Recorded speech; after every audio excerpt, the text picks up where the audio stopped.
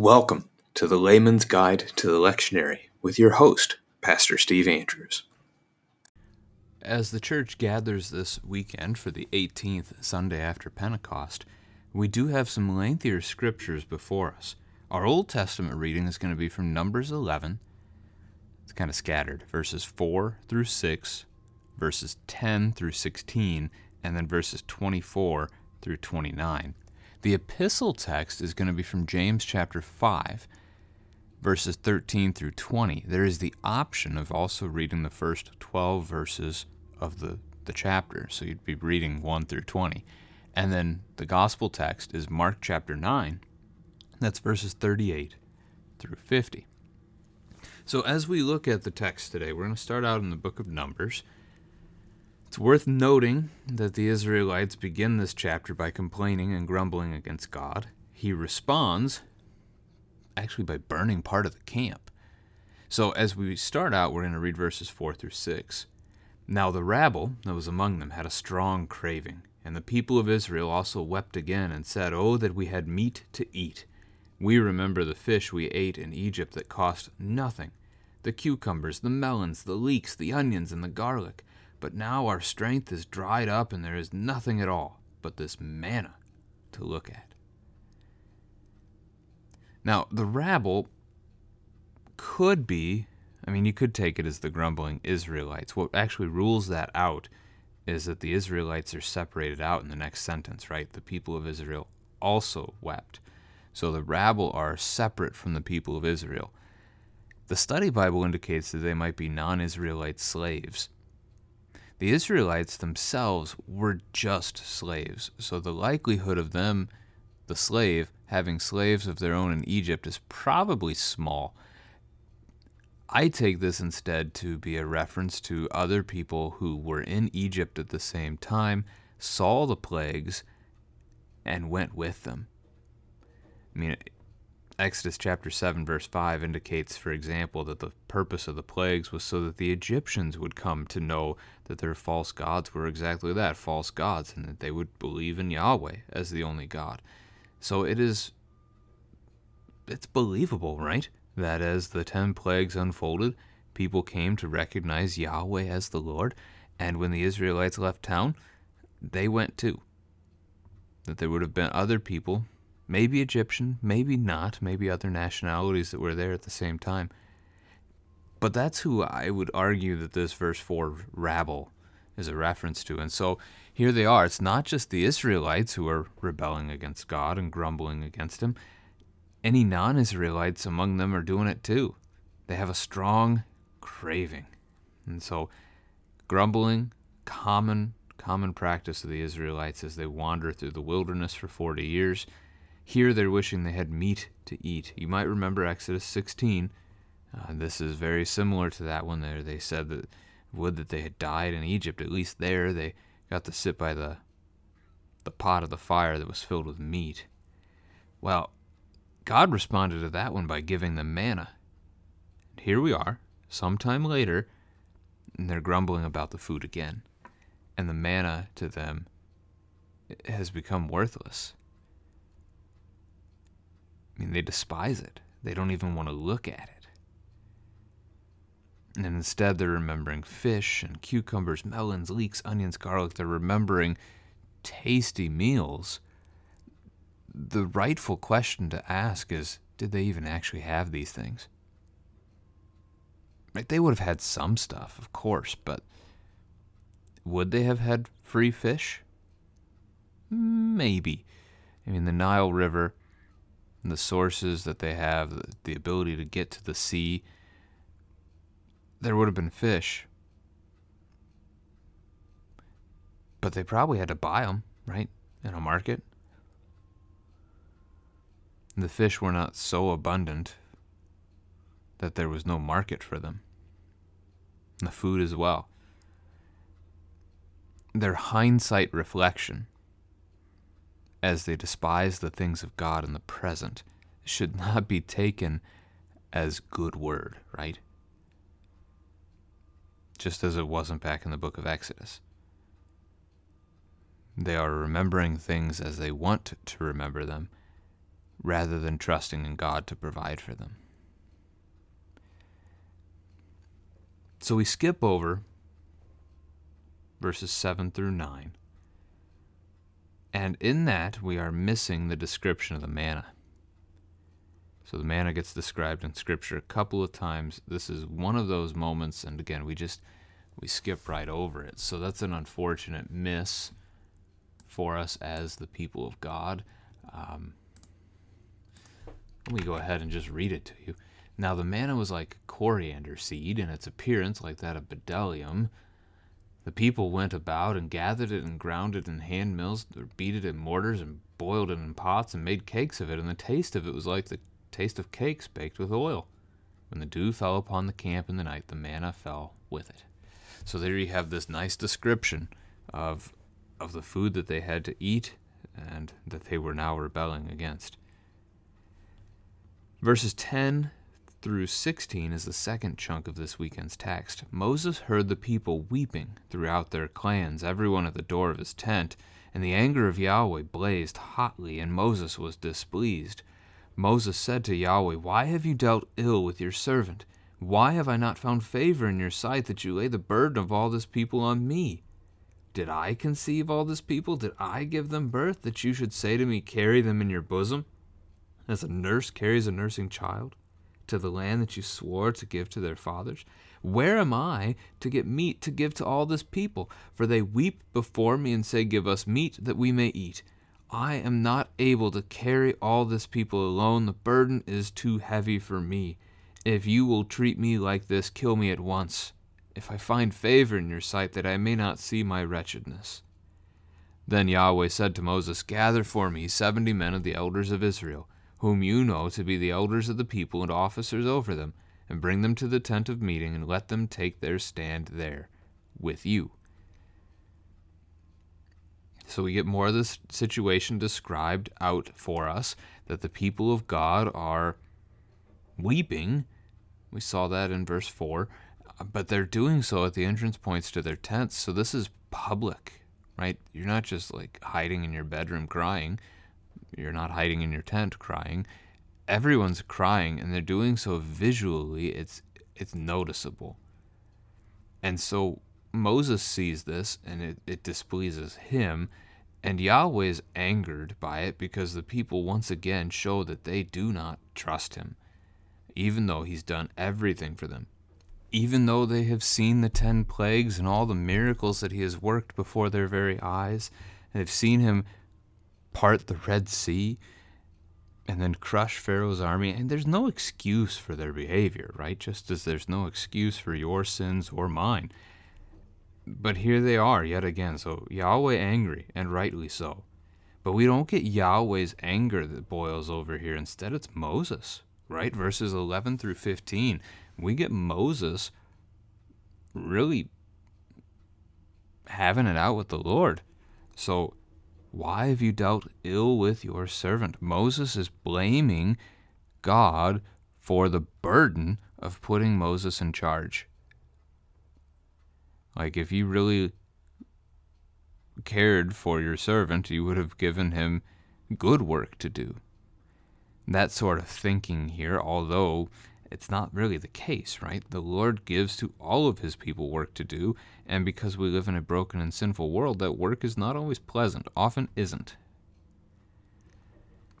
Why have I not found favor in your sight? It's mourning the hard task that has been laid before him. How does he not know? Right? He has found favor in God's sight. God has worked miracles through Moses. God has provided for him. God safeguarded him when he was a child. Moses ought not to be alive, right? If his parents had simply followed the Egyptian law, which was wrongful, or, even as they eventually got rid of him because they couldn't hide him anymore and they were afraid, they stuck him in a river, he should have died. But he didn't. God cared for him. God kept him, provided for him all this way, and yet he's saying he hasn't found favor in God's sight. This is a bit of grumbling and complaining from Moses, isn't it? that you lay the burden of all this people on me. Now, admittedly, there's a couple million people, and that is a burden. And they're a sinful bunch. So it's not that there's no truth in what Moses is saying. Did I conceive all this people? Rhetorically, the answer is no. Did I give them birth? Again, same thing. That you should say to me, carry them in your bosom. Now, maybe this is a reference to them acting like little brats. I mean, they're acting like spoiled children, aren't they? But the direct reference is that they are demanding food. So like a nursing infant screams and cries out to its mother for food, and she must care for them. She must hold the baby and feed the baby. That's the picture I think we're supposed to get from Moses saying this. But we can see the other side of it too. Is Moses to carry them for 40 years until they get to the promised land? And if so, where is he to get all the meat with which to feed them? Because they don't want milk, they want meat. Now, that's an interesting question. Where am I to get the meat to give all this people? It might bring your mind and your attention to the New Testament, to the work of Jesus when he fed the 5,000. You remember that he instructs the disciples to give them food to eat, and the disciples' response is essentially, where are we going to get that much bread? They suggest it would have been 200 denarii worth, 200 days' pay worth of food at the market. So there's a connection there. God can do it, right? The Lord will do it here in the Old Testament. The Lord will do it again in the New Testament. He will provide for his people. Moses then says, verse 14, I am not able to carry all this people alone. What's wrong with that statement? He's not alone. Never has been. Yahweh is with him. It is Yahweh that bears the burden of this people. It is Yahweh that carries them. Moses is just a servant through whom God works. The Lord doesn't need Moses. The Lord could have worked without him. He's choosing to work through him. Just as today, the Lord doesn't need you. He doesn't need me, but he chooses to work through us as a part of his family.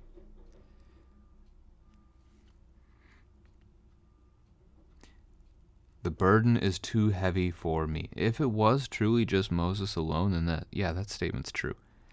But it's not. Again, Yahweh is with him. It is Yahweh who provides. It is Yahweh who cares. Now, regardless, God's going to respond to that in kind. He's going to take care of Moses the way Moses is requesting, just as he takes care of the people. Well, sort of. We'll get back to that. So, if you will treat me like this, so if this is how it's going to be, kill me. That's a bold request, a bold prayer. He finds it favorable. If Moses has favor in the sight of Yahweh, kill me. Why? So that I may not see my wretchedness. I don't know that I like the ESV's translation, that word wretchedness there. In the Hebrew word is simply the word for evil. It's ra'ah, that I may not see my evil or my misery or distress or harm. So there's a couple of ways that you could go with this. You could look at that wickedness, that evil or harm, as being Moses' own. So like perhaps his failure, his inability to carry the people, and so he has failed to care for them. You could look at it the other way as well, though. What's going to happen to Moses if he doesn't give the people food? What is this rabble and this strong craving and this people of Israel weeping going to bring about? They're going to rebel against him and seek to kill him. In fact, they will pick up stones to stone him just a couple chapters after this one. So perhaps we should look at that wretchedness at the end of this verse with the translation of harm or misery, and look at it in the sense of how the Israelites will harm him, perhaps kill him, if the Lord does not help. So the Lord does, though, verse 16, he gives him someone to share the load with. Now, in fairness, he had that in Aaron already, right? So he wasn't alone in that sense either. But he's going to give him 70 others, 70 elders of Israel. And Moses is instructed to bring those 70 men to the tabernacle, the tent of meeting, where essentially they're going to be consecrated. They're going to be set apart. They're going to be marked as holy for this role. They are going to be authorized by God himself. So God is going to split up the work. Now again, we skip over some verses here. We're going to skip over verses 17 through 23, where we see God explain what he's going to do, how he's going to take some of the spirit of Moses and put it on these men. We also see him express how he's going to feed the Israelites, but it's going to be a punishment. So they're not going to just eat well for, 2 or 3 or 4 days or a week. The Lord is going to feed them to the full for an entire month until the food is coming out of their nostrils and they loathe it. So the Lord is going to punish the people for their failure to trust in him, for their failure to look to him to provide for them, and instead constant grumbling and complaining against him. So certainly a punishment. And as we see the response, Moses doubts. Right? Moses continues to assume he has to do it. And so his response to God when God said this was along the lines of, where are we going to get all that meat? I mean, where are we going to find the livestock for that? Or maybe not even we. Where am I supposed to find all of that? Now, interestingly, we don't pick up on that idea for the rest of the text today. We go to the splitting of the load. So as we look at verse 24 through 29, we conclude our text. So Moses went out and told the people the words of Yahweh, and he gathered 70 men of the elders of the people and placed them around the tent. Then Yahweh came down in the cloud and spoke to him, and took some of the spirit that was on him and put it on the 70 elders. And as soon as the spirit rested on them, they prophesied. But they did not continue doing it. Now 2 men remained in the camp, one named Eldad and the other named Medad, and the Spirit rested on them. They were from those who registered, but they had not gone out to the tent, and so they prophesied in the camp. And a young man ran and told Moses, Eldad and Medad are prophesying in the camp. And Joshua, the son of Nun, the assistant of Moses from his youth, said, My lord Moses, stop them. But Moses said to him, Are you jealous for my sake? Would that all Yahweh's people were prophets, that Yahweh would put his spirit on them. All right, so that's the end of the text that we have to work with together this weekend in our churches. So Moses goes out and he relays the word of God to the people. Now the people probably care a lot less about Moses and the dividing up of the authority, although that does matter. They probably more immediately, because of their crying and weeping, care about the conversation about the food, although that has now been turned into a punishment upon them. So he tells them what God has said, and then he takes the 70 elders, as he has been told to do. He leads them to the tent of meeting, and they're consecrated. Right? Yahweh comes down in the cloud, speaks to Moses. This is not the first time. The cloud has filled the temple, the tabernacle, before. And Moses has been with God in that cloud before up on Mount Sinai. So the cloud, a symbol of the Lord, I don't even know if symbol is the right word, a theophany, God appearing, Greek, theos, God, phanos, reveal, or something like that. So a revelation of God. God chooses here to manifest himself, to reveal himself as a cloud. And he does. And he speaks to Moses. The words that he speaks to him not given to us here, but he tells him something. And he takes the Spirit and he puts it on the elders. That Spirit, by the way, this one's a hard one for us to grapple with, because it does not appear to be the way that the Lord works for his people today. So when we talk about the Lord putting his Spirit in us today, we're talking about baptism, we're talking about the creation of faith, we're talking about this pouring out of this gift from God and how he forgives our sins, and we rejoice in these things.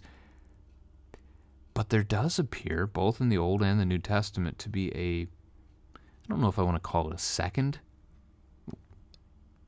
pouring out of the Spirit, but there seems to be an additional work of the Spirit, an additional blessing of the Spirit that enables people to do things people normally wouldn't be able to do. So the apostles have the Spirit poured out upon them on Pentecost, tongues of fire, and they suddenly start preaching in other languages. A very unique miracle. The apostles have the Spirit of God poured out upon them, and they're able to do miracles. They're able to heal and to cast out demons. And it's such an incredible thing that there's a magician in Acts who sees it, and he offers to pay for it, to which he gets rightly rebuked. And this is seen here as well, that there's this special pouring out of the Holy Spirit that gives the authority from the Lord to certain people to do certain things. And that was seen, again, New Testament, the laying on of hands. And the argument among the church today, this is going to come up in the epistle as well, the argument among the Lutheran church today is that this just doesn't happen anymore. But we'll save that for the epistle. So, as we look to this now, what is it that they are able to do? Well, that special pouring out of the Spirit, that special giving of the Spirit to these 70 men allowed them to prophesy. To prophesy is to speak the word of God. And they are able to do this, and it's a one-time thing, right? They did not continue doing it. So why did they get to do it this one time? Well, it was a revelation of their authority. That the people of Israel would see this and they would know to listen to these men. Perhaps more so, because there's no indication necessarily that Israel is gathered there, perhaps more so this is for Moses to see it and to recognize that the Lord has been faithful to him and has answered his prayer, his grumbling prayer, but his prayer nonetheless, that the Lord is faithful. This is certainly seen by Moses, and perhaps by some of the Israelites also. Definitely seen by the 70. Now, why 70? Don't want to dig into numbers too much, but 70 is 7 times 10. 7 is that biblical number for perfection. As we think of the Lord himself, 10 is the number for completion. So like the perfect completion here. That's a pretty good number. Anyway, what we note in verse 26, the final paragraph, is that not everybody came out. So out of those 70 elders, 2 of them did not come out to the camp. Well, they didn't come out from the camp to the tent. So, okay, this is admittedly in my mind unclear. Is there 70 or are there 72 of these guys? So were there 68 of them at the tent, or were there 70 of them, and these are 2 additional ones? I don't know. I don't think the Hebrew text helps in that regard. The English text certainly doesn't clear that one up either. Eldad and Medad are their names. They're staying in the camp, and the Spirit chose to rest upon them also. You could rightly ask, okay, why did they not go out to the tent? The answer to that is unknown. I mean, seemingly most likely is that Moses told them to do this, and they rejected it. But the Lord chose them anyway. That would be, much like God speaking to Jonah and telling him to go do something and Jonah rejecting it, but the Lord following through with a great fish, some vomit, and then Jonah finally goes. So it's hard to say. Some good unknowns to this text today. But they are, here's another unknown. They're registered. What's that mean? Are they somehow registered as a group of 70, as actual elders and leaders of the people? Or is this simply a reference to the registration of essentially the able-bodied men of Israel? I believe it's 20 years and older, seen back in Numbers chapter 1. That number for the people comes out to 603,550. So they're certainly in that number, but if there's another registration in mind here, it's not said. So another unknown. And as they're in the camp there, they start prophesying too. And having seen it, an unknown young man runs out to Moses, gives the report, and Joshua hearing it, so Joshua has been with Moses for a while, has been assisting him. He's going to be his successor, right, moving forward. Having heard this, Joshua responds, "My Lord Moses, stop them." That's an interesting thought. Why? If there are people prophesying the name of the Lord, and they're actually speaking the word of God, why stop them?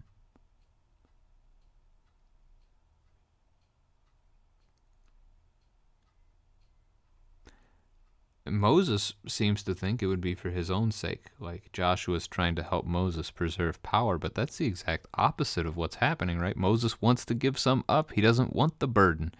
So the Lord is divvying it up. Moses is good with this. Would that all Yahweh's people were prophets, that the Lord would put his spirit on them. And he has, right? This is talked about in, I think it's Joel chapter 2, and we pick up on it in the book of Acts after Pentecost, that this very thing has occurred, right? That all of God's people would be prophets. Your sons and your daughters shall prophesy. Well, again, in this sense, what does that mean? That's not saying anybody can be a priest or anybody can do whatever they want to do. To prophesy is to speak the word of God. God gives you his word, you speak it. Well, guess who God has given his word to today? Everyone. You have his word, I have his word, we all have our Bibles. That's his word. You have it. And he's given you the responsibility as one of his disciples to go out and share it. Tell your neighbor the good news about Jesus.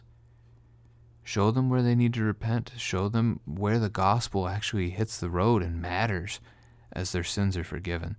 I mean, we have this gift from the Lord. We are called to be his children, his servants. And he has poured out his spirit upon us too. Again, not necessarily in the laying on of hands sense where we can now perform miracles, but in our baptisms, he has poured out his spirit upon us.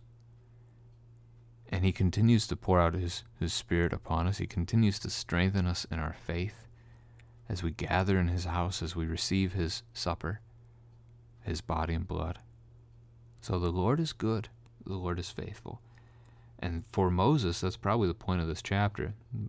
Even in Moses grumbling, Yahweh is still faithful. We move into our epistle reading from James chapter 5. Again, the basic reading here is going to be verses 13 through 20, but you have the option, your pastor does, of including verses 1 through 12. Now, as I look at the text, as I was doing the study here, if I were preaching this text, this reading, I would probably preach on the optional part, really. But let's go ahead and look at everything and kind of work our way through it. So our first paragraph is going to be verses 1 through 6, so roughly half of that optional reading. Come now, you rich, weep and howl for the miseries that are coming upon you. Your riches have rotted, and your garments are moth-eaten. Your gold and silver have corroded, and their corrosion will be evidence against you, and will eat your flesh like fire. You have laid up treasure in the last days. Behold, the wages of the laborers who mowed your fields, which you kept back by fraud, are crying out against you. And the cries of the harvesters have reached the ears of the Lord of hosts. You have lived on the earth in luxury and in self-indulgence. You have fattened your hearts in a day of slaughter. You have condemned and murdered the righteous person. He does not resist you. All right, so what we're seeing here is, well, it's judgment, right? This is James speaking the word of the law harshly and bluntly against those who are wealthy. Bear in mind, it's not that wealth is evil. That's not the point here, right? It's not what James says. The Lord gives us resources, and we are to use those resources to help others. But look at the people we're looking at. What did they use their resources to do? Right? That's going to be the point. Your riches have rotted. Your silver and gold have corroded. Well, how does that happen? It happens when you store it up and you don't use it. Sound like the parable of the talents already? The third person in the parable. So the first guy got 5, the second guy got 2, the third guy got 1, and he was so afraid he went and he buried it. He took the stuff entrusted to him by the Lord and he hid it. Similarity, without a doubt. Your garments are moth-eaten. This goes back to Matthew chapter 6, where Jesus tells us not to store up for ourselves treasures on earth, where moth and rust destroy and thieves break in and steal, but rather to store up for ourselves treasures in heaven, where moth and rust don't destroy and thieves cannot break in and steal. And what are the treasures of heaven? Well, it's Jesus. I mean, cling to Christ and he will give you himself. He will give you life, which comes from him, and it never ends. And that is worth far more than anything in this world ever could be. And so we then read from Jesus' own words there in Matthew 6, he says that where your treasure is, there your heart will be also. So these people, as we come to James chapter 5, their hearts are in the world. Their hearts are in their stuff. And so it will be evidence against them when they come before the judgment throne of God. Their works will be shown, revealed, made known, how they have wronged their neighbors instead of loving their neighbors. And so you start to read up about it, right? The wages of the laborers who mowed your field, which you kept back by fraud. So instead of rightly paying their worker, they held it back. That could have taken any number of forms. It doesn't specify. But simply not paying them at all, or agreeing to a price and then paying them something less, or pretending to give them what you offered them, but actually withholding some of it. I mean, if you think of, it's hard for us to picture that today because of the way our paychecks are typically done, but if you were paid in cash for your job, and your boss actually handed you a giant stack of ones for your paycheck, it would be hard to sit there and count it and make sure it was all there. Some people would, and they'd make the boss wait. Maybe the boss would learn his lesson there and give him bigger bills the next time. But others would just take it and go without recognizing if they've been really, frauded. So we're not told how this is playing out. We're simply told that it's happening, and that withheld wage, that fraud is going to cry out against them. So evidence from before. But it's also like Abel's blood from Genesis chapter 4. As his blood is spilled by his brother Cain, that blood then cried out from the ground to God himself. And the Lord heard that cry. So we see that as the cries of the harvesters now reach the ears of the Lord of hosts, the Lord of armies. And the Lord, when he hears the prayers of his people, when he hears the suffering of his people, the Lord responds and the Lord delivers. You cannot hide your wickedness from God. He sees this and he will act. Now, in that, I did skip over something in verse 3 that I meant to cover. You have laid up treasure in the last days. Note that even when James is writing this, maybe the 50s, I don't remember the dating of James. I don't think it would stretch much into the 60s because he doesn't live much longer than that. Anyway, even then it's considered to be the last days. This is the Christian belief. This is what the scriptures teach. It is what the Lutheran Church confesses, that ever since the resurrection and ascension of Jesus into heaven, we have been living in the last days. And that Christ could return at any moment, that the final judgment could return upon us at any moment. And that really in the book of Revelation, that's what we see happening and playing out. That, 1,000-year period that so many focus on in the church today, we're in that now. It's the last days, and we're in them. That's why so many evil things happen all around us each and every day. That's why there's always earthquakes and famines and wars and rumors of wars, just as Jesus spoke about the end times. Because we're in them. All right, verse 5. This is the law, probably, that I would preach as I would preach this text. You have lived on the earth in luxury and in self-indulgence. Living in the United States, we are probably the wealthiest in the world. I mean, yeah, if you look at articles ranking such things, the U.S. is not technically number one. Gross domestic product per capita kind of a calculation. But we're high up there. And in reality, if you are even the poorest among us in this country are some of the wealthiest people in the world. I don't remember the exact numbers, but like earning, I think it's like $30,000 a year puts you in the top 1% of income earners globally. So yeah, we are luxurious, and even the poor among us, not all of them, some of them truly have the hardships, but even the poor among us have luxuries and live in self-indulgence. Like, think of a smartphone and everything it enables you to do. Even the homeless among us have smartphones, which is stunning. That we have cars and we can actually travel from one end of the country to the other if we want to. That we have homes that not only keep us safe from the rain, but they keep us at the proper temperature that we want to live at. We can keep food for months on end without it going bad. We live in luxury and in self-indulgence because when you look at your paycheck, sit down and look at your budget. How much of your check are you spending on yourself? If you're not doing a budget, I would recommend doing it.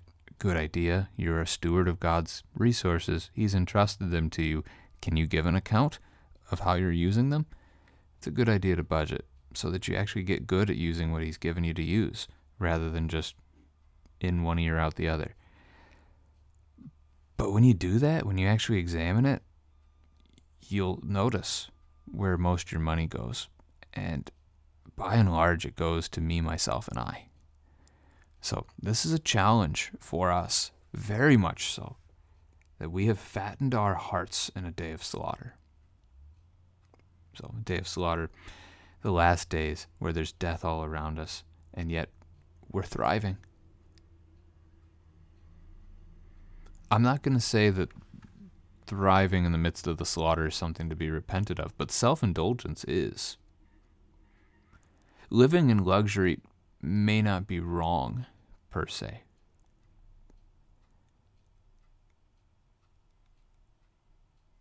But not being generous is. So there's challenges here for us. And then verse 6, you have condemned and murdered the righteous person. He does not resist you.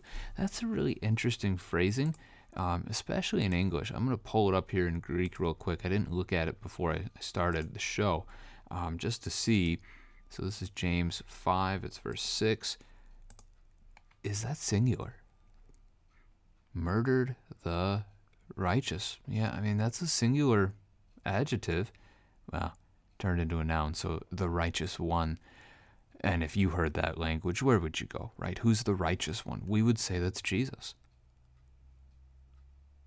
He does not resist you. That's also singular. So the ESV has translated that Greek phrase correctly, although they, did in the newer ESV, the righteous person. It's masculine. I mean, simply put, it's the masculine here, but I would take that to be Jesus, and I think that we can certainly read that as Jesus. What have they done? What have we done with our sin? We condemned and murdered the righteous one. That's what all of our sin does. Jesus died on the cross to take away your sin, your self-indulgence. We put him there, and he didn't resist it. He willingly laid down his life for us. Now, you can read this another way too. And I think that's going to be more in the lines of what we see in Luke chapter 16. The parable? Hard to say. It's never actually spoken of as a parable. It looks like one, but has some features that don't. It might have some reality to it. Anyway, Lazarus and the rich man from Luke 16. The man who is poor and sits at the gate. The dogs lick his wounds. And yet the rich man ignores him and lives in his luxury and self-indulgence. They both die, and the rich man goes to hell, but Lazarus goes to paradise. That picture fits. And, well, how much of it is true of us? That we would take, and in this sense, righteous isn't a child of God, right? We're not perfect on our own, but we are righteous. We are God's children, so righteous as his child. How often have we looked at a righteous one, a disciple, and refused to aid them, refused generosity to them? Oh, they don't deserve it. Oh, they just squander it. They'll just use it for this thing and that thing. We do that quite a bit. And in so doing, we cause them harm.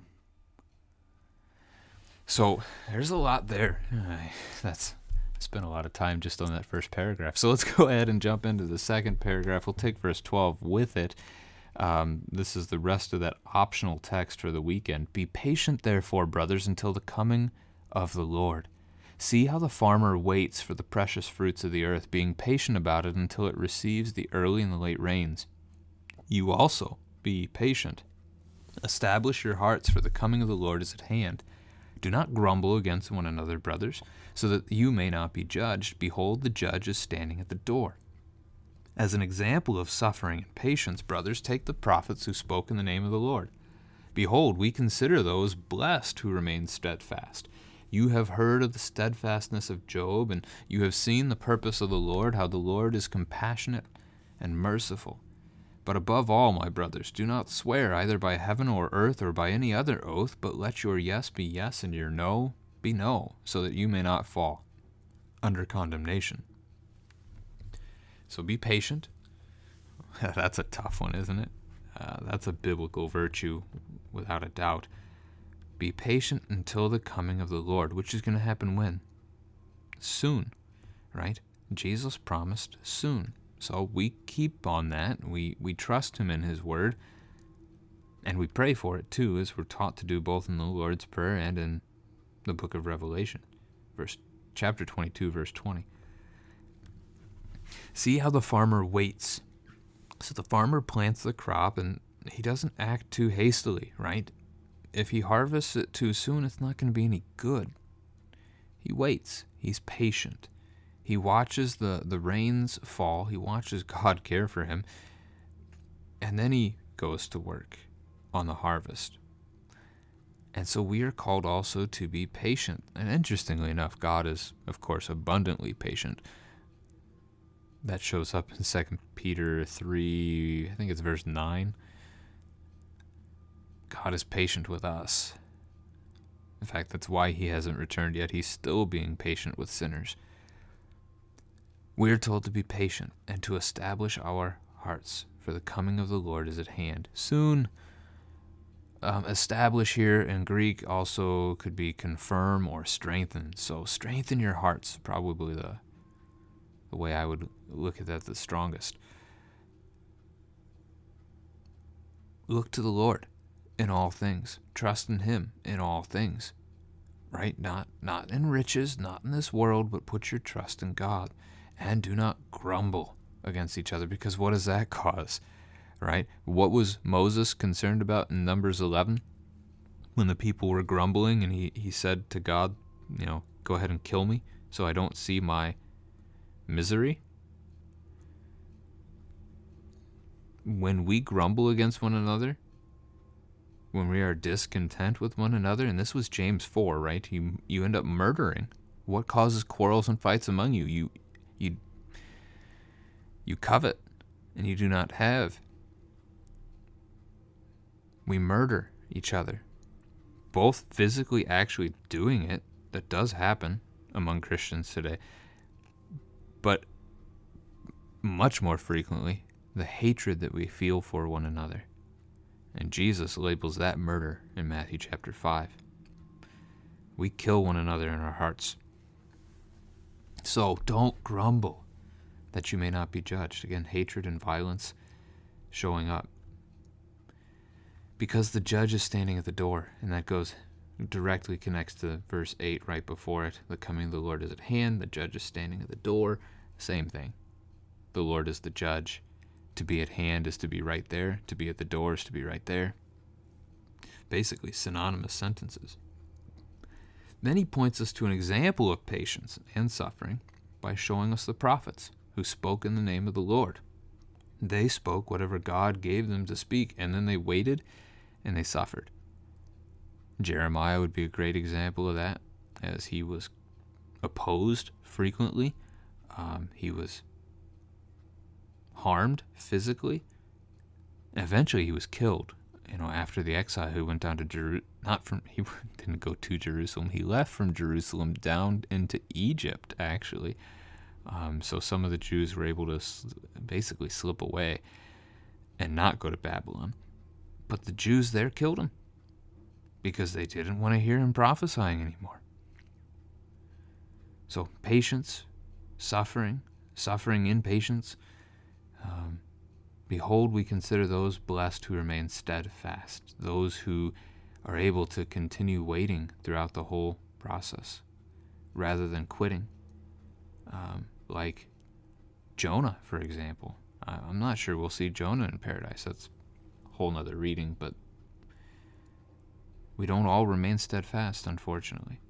So he points us to the steadfastness of Job as another example and says, you have seen the purpose of the Lord. Job hadn't, right? Job has not seen the cross of Christ. Job has not seen the empty tomb. He doesn't know about Jesus' death that forgives all sins. He doesn't know about the resurrection of the dead.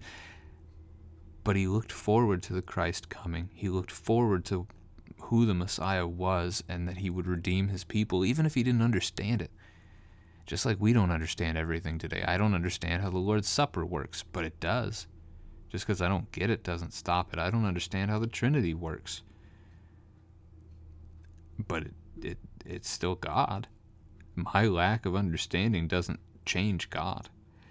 So we have seen the purpose of the Lord, so we can be patient. How much more patient can we be than Job was?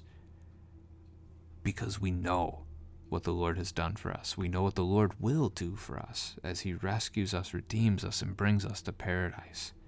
The Lord is compassionate and he is merciful. He redeems us and he spares us. Verse 12 stands kind of on its own here in the text. Above all, do not swear. That's not like swearing as in cussing, but swearing as in taking an oath. Don't swear by heaven or earth or any other. Let your yes be yes and your no be no. This is important for the church today. This is how we live as Christians today. We are people of the Word. Primarily that's God's Word, but it's also our word, right? Because when you are a person of your word, you have that integrity about you. You can tell even the non-believer, even the atheist in your life, you can say something to them and they know they can trust you. They'll take you at your word. They'll believe you. And because of that, you can speak God's word to them too. But if they can't trust your word, they're not going to hear God's word from you. So there's an importance to us being speakers of the truth because we have been given the real truth, the greatest truth, in a sense, the only truth, to speak. And to be deceitful, that hampers our witness. So that's important. But what does this do? Well, it sets us up as people that can simply say yes or no to things. And we don't have to take oaths. And really, we can't take oaths anyway. An oath binds something to you. Think of it like collateral on a house, like on a loan. If you wanted to get a loan for $200,000 to start your business, the bank is probably going to ask for some kind of collateral, something that ensures them that they're at least going to get their side of the deal worked. So you take out the loan, you put your house down as the collateral, you fail to pay back the loan, they get your house. In a sense, an oath is like this. You are binding something to yourself. And there's nothing in this creation that actually belongs to us. There's nothing that we can bind to ourselves. I cannot bind God to myself. I cannot even bind my dog to myself. The Lord has entrusted my house and my family, my dog. He's entrusted those all to me, and I'm to care for them, not to bind them. And that's the danger here with oath taking. God can take an oath because he's God, and he is him. So he takes oaths by himself because, well, there's nothing higher. And so he is faithful and will keep it. All right. Now we can actually go to the part that all of our churches would read from, verses 13 through 18, and we'll double back for 19 and 20. Is anyone among you suffering? Let him pray. Is anyone cheerful? Let him sing praise. Is anyone among you sick? Let him call for the elders of the church and let them pray over him, anointing him with oil in the name of the Lord. And the prayer of faith will save the one who is sick, and the Lord will raise him up. And if he has committed sins, he will be forgiven. Therefore confess your sins to one another, and pray for one another, that you may be healed. The prayer of a righteous person has great power as it is working. Elijah was a man with a nature like ours, and he prayed fervently that it might not rain. And for 3 years and 6 months it did not rain on the earth. Then he prayed again, and heaven gave rain, and the earth bore its fruit. So, this is a tough paragraph. Normally, as a preacher, I like to preach the hardest text in order to help people understand it. But personally, honestly, this is one I'm not sure I myself am all that comfortable with as a text. This is one that causes me to struggle. So, the first part, verse 13, I mean, this is good. Is anyone suffering? Pray, right? God hears our prayers, and he answers. He delivers us. This goes back to verse 4 that we read earlier together. Is anyone cheerful? Let him sing praise. So whatever your circumstances are, trust in God, rejoice. This is like 1 Thessalonians 5:16 through 18. Rejoice always, pray without ceasing, give thanks in all circumstances, for this is the will of God in Christ Jesus for you. This is good, right? And this is fitting with all of Scripture. Is anyone among you sick? Yes, right, plenty. Let him call for the elders of the church, let them pray over him, anointing him with oil in the name of the Lord. Okay. So far, we're good with this too, right? For the elders, the leaders, those in charge to come to those who are sick and to pray for them, that's good. Even the anointing with oil. We don't do that one in most Lutheran circles any longer. There's nothing wrong with that, right? Taking some oil, pouring it on the person. It was the Old Testament anointing, setting someone apart as a prophet, a priest, or a king. So, anointing them, marking them as one of Christ in the name of the Lord, right? You're marking them for healing by God himself. That's good. The Catholic Church still does the pouring of oil in their extreme unction or last rites, depending on how you want to call it. So there is some of that still seen in the church, but last rites isn't often for physical healing. It's preparing a person for death and burial. It's where we get to verse 15 and 16 that we're going to probably have some more struggles. The prayer of faith will save the one who is sick. This is seen in Jesus' ministry, right? Jesus will often tell the people that he heals, as he's healing them, your faith has made you well. So there is something to that. There is something to prayer. These are good things. The Lord hears, the Lord answers. The Lord will raise him up If he's committed sins, he will forgive. I would guess a lot of pastors that preach this text are going to focus on those two phrases. The Lord will raise him up is not necessarily an earthly healing, but could be taken as the resurrection idea. And the forgiveness of sins points us to the cross. So there you go, death and resurrection right there. Other pastors, preachers are going to go to verse 16, the prayer of a righteous person has great power as it's working. That's a really nice phrase, and there's truth to it. Prayer works. God hears and delivers. He answers prayer.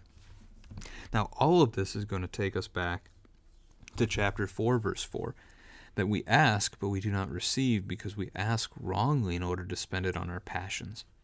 And maybe that's the point of challenge that makes this difficult today. Maybe we don't ask rightly. Because how many of us have prayed for somebody to be healed and they haven't been healed?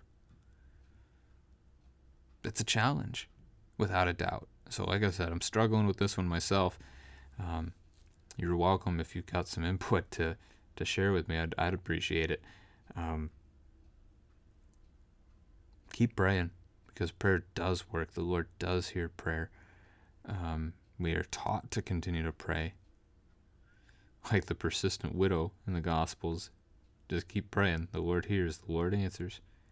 He then shows us an example of this in Elijah, who, just being a man like we are, prayed that it wouldn't rain. It didn't rain for 3.5 years, and then he prayed it would rain, and it rained. 1 Kings 17 and 18, as he prophesies against Ahab, the wicked king of Israel, is when this occurs. And you get the widow of Zarephath there in the middle of that account. All right, 19 and 20. My brothers, if anyone among you wanders from the truth and someone brings him back, let him know that whoever brings back a sinner from his wandering will save his soul from death and will cover a multitude of sins. I'm confident again. Whew, tough text. This one I know. So if you wander, so if you are to stray from the church, you're the lost sheep, right? If we are wandering away from our faith and someone brings us back, praise the Lord for that. Praise the Lord for that brother who sought us out, who brought us back, who helped us see the error of our ways and how we were doing something dangerous to ourselves.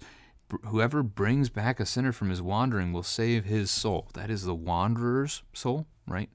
This is not like you're doing something good for yourself. Don't go out looking for people who are in need of Christ and doing so like as a thing that you can boast about, right? We want to see more people in paradise because we want people to be in paradise. So this is the wanderer's soul that is saved, and it covers a multitude of sins. That's a reference to Christ on the cross, which covers all of our sins. So you've walked away, your sins are there, you've got your sins, and yet you come to repentance, somebody brings you back, and all of your sins are forgiven by Christ. What a wondrous gift indeed. As we go to the gospel account, it is Mark chapter 9, verses 38 through 50. John said to him, "Teacher, we saw someone casting out demons in your name, and we tried to stop him because he was not following us." But Jesus said, "Do not stop him, for no one who does a mighty work in my name will be able soon afterward to speak evil of me. For the one who is not against us is for us. For truly I say to you, whoever gives you a cup of water to drink because you belong to Christ will by no means lose his reward." Here's our connection point from the Gospel to the Old Testament text. Joshua hears the report that there's people prophesying in the camp, and he thinks that Moses needs to put a stop to it. John hears the report sees it, that there are people casting out demons in the name of Jesus, and they try to stop it. Jesus is not jealous for this. Moses was not jealous for it.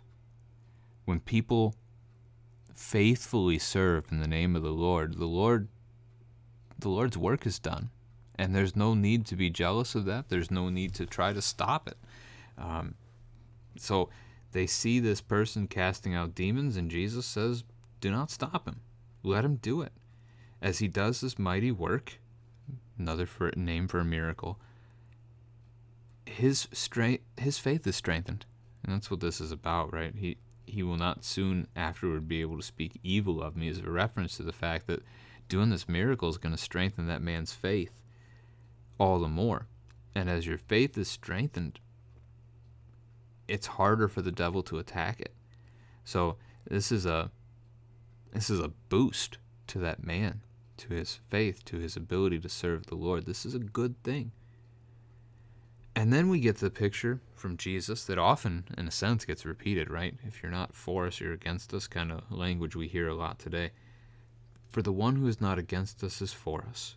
In a sense, there's only two options, right? And we know that's the truth of Scripture. You're either for the Lord, you either believe in God, or you don't. You're either going to paradise or you're going to hell. So there's only these two options. The one who is not against us, so the one who is not on the devil's side of things, is for us because he's a believer. So take him at his word. Jesus here, take him at his word.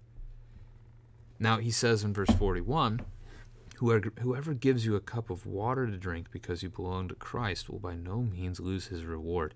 So whoever is willing to care for the disciples, whoever is willing to care for one of God's people, is cared for by God. That reward idea we were just looking at the beginning of the epistle text, storing up treasures in heaven rather than here on earth, that generosity idea, caring for others. Well, I mean, God cares for his people and he does it through us, oftentimes.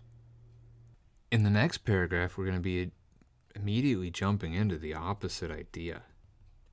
So you've got the one who cares for disciple, and then you're going to get the one who harms the disciple.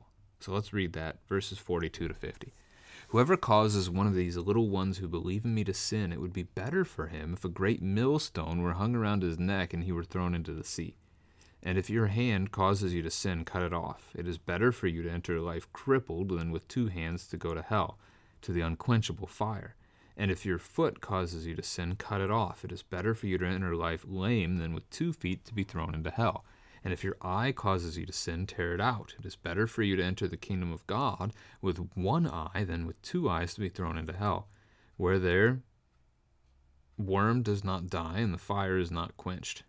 For everyone will be salted with fire. Salt is good, but if the salt has lost its saltiness, how will you make it salty again? Have salt in yourselves and be at peace with one another.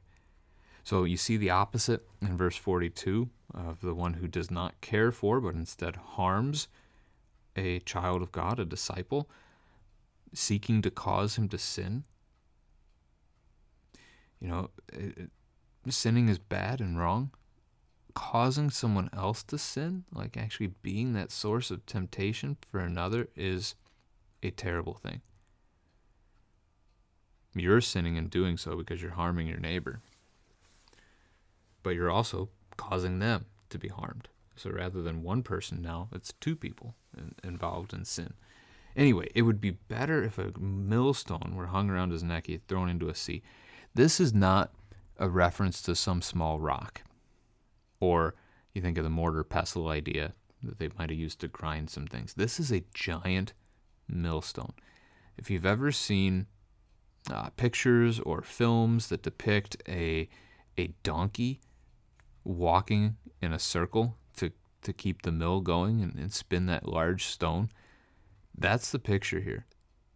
That's the reference. It's a donkey-pulled stone, or turned stone, however you want to phrase that. This is big. It's bigger than man is going to work on his own, and it's just strapped to you and you're thrown into the water. You're done, right? That's going to kill you. The reference here is it would be better to die physically. It would be better to die the first death than to have another sin added that causes you to die a second death, which is a reference to the everlasting death that we hopefully will not endure. If we trust in Christ, we will not endure. The second death is hell.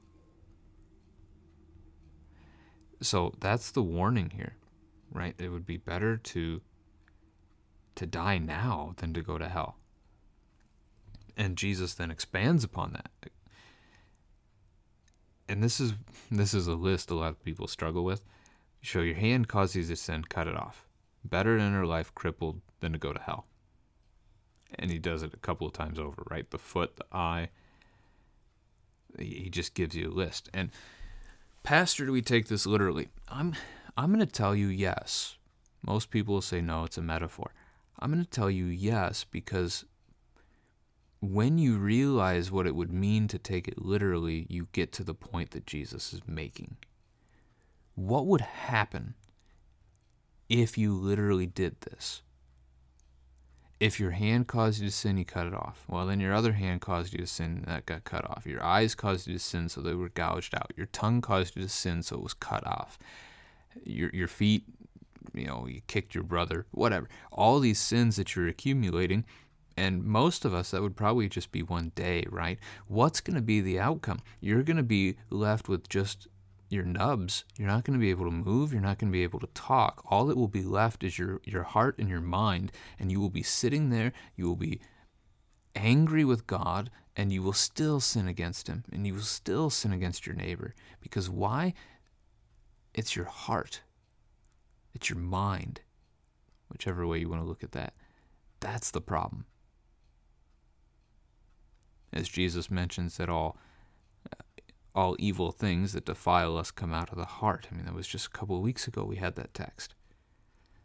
And this is the point. So if you take it literally, ultimately you would have to cut off your heart. You would have to die. So when we see that picture, it's just what he said in verse 42, right? It would be better to die than to sin.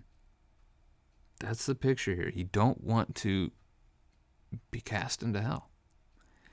And so the other part, which has impact on this text, people ask if this is enduring. Like, does this actually mean what it seems? Like, if I'm missing a leg in this life now, when I get to paradise, I'll still be missing a leg? Ultimately, I don't have the answer for that. But who's the only resurrected person we know right now who's in paradise? That would be Jesus. And Jesus' body does still bear the scars, right? The disciples saw the resurrected body. Thomas was invited to take his fingers and his hands and place them in the holes. Now, in fairness, Jesus is God, and as we will be in paradise forevermore, him bearing his scars still will be a reminder to us of his great love for us and that he died to save us. So there's intentionality to that doesn't necessarily need to be carried over onto us. But that conversation does at least fit with what we just had here in the text. So do we take the list literally? Yes, only to realize that it means all of you must die. Die to self and live to Christ. Very different picture. We're not here to live this life for me. You are not here to live this life for you. We're not here to live in self-indulgence, the James text, but rather to love our neighbors. So use your hands and your feet and your eyes and your tongue. Use whatever things the Lord has given to you to care for those around you. That is a fairly common theme that we've got this weekend together. All right, then the salt at the end. Maybe faith here to connect it with. Salt is good, but if salt has lost its saltiness, so if the Christian has lost their faith, how will you make it salty again? And you can't, right? Salt that's lost its saltiness is done. It's just thrown on the road. It's trampled. It's gone. And so if we lose our faith, well, Hebrews 6 would say it's not recoverable. The one who has tasted the gifts of Christ and then abandoned Christ, rejected him again. That's a tough text too. So we've got some tough texts to look at in that regard this weekend. But at the same time, lots of other things that we can clearly understand. And there's a lot of great, beautiful theology for us to consider.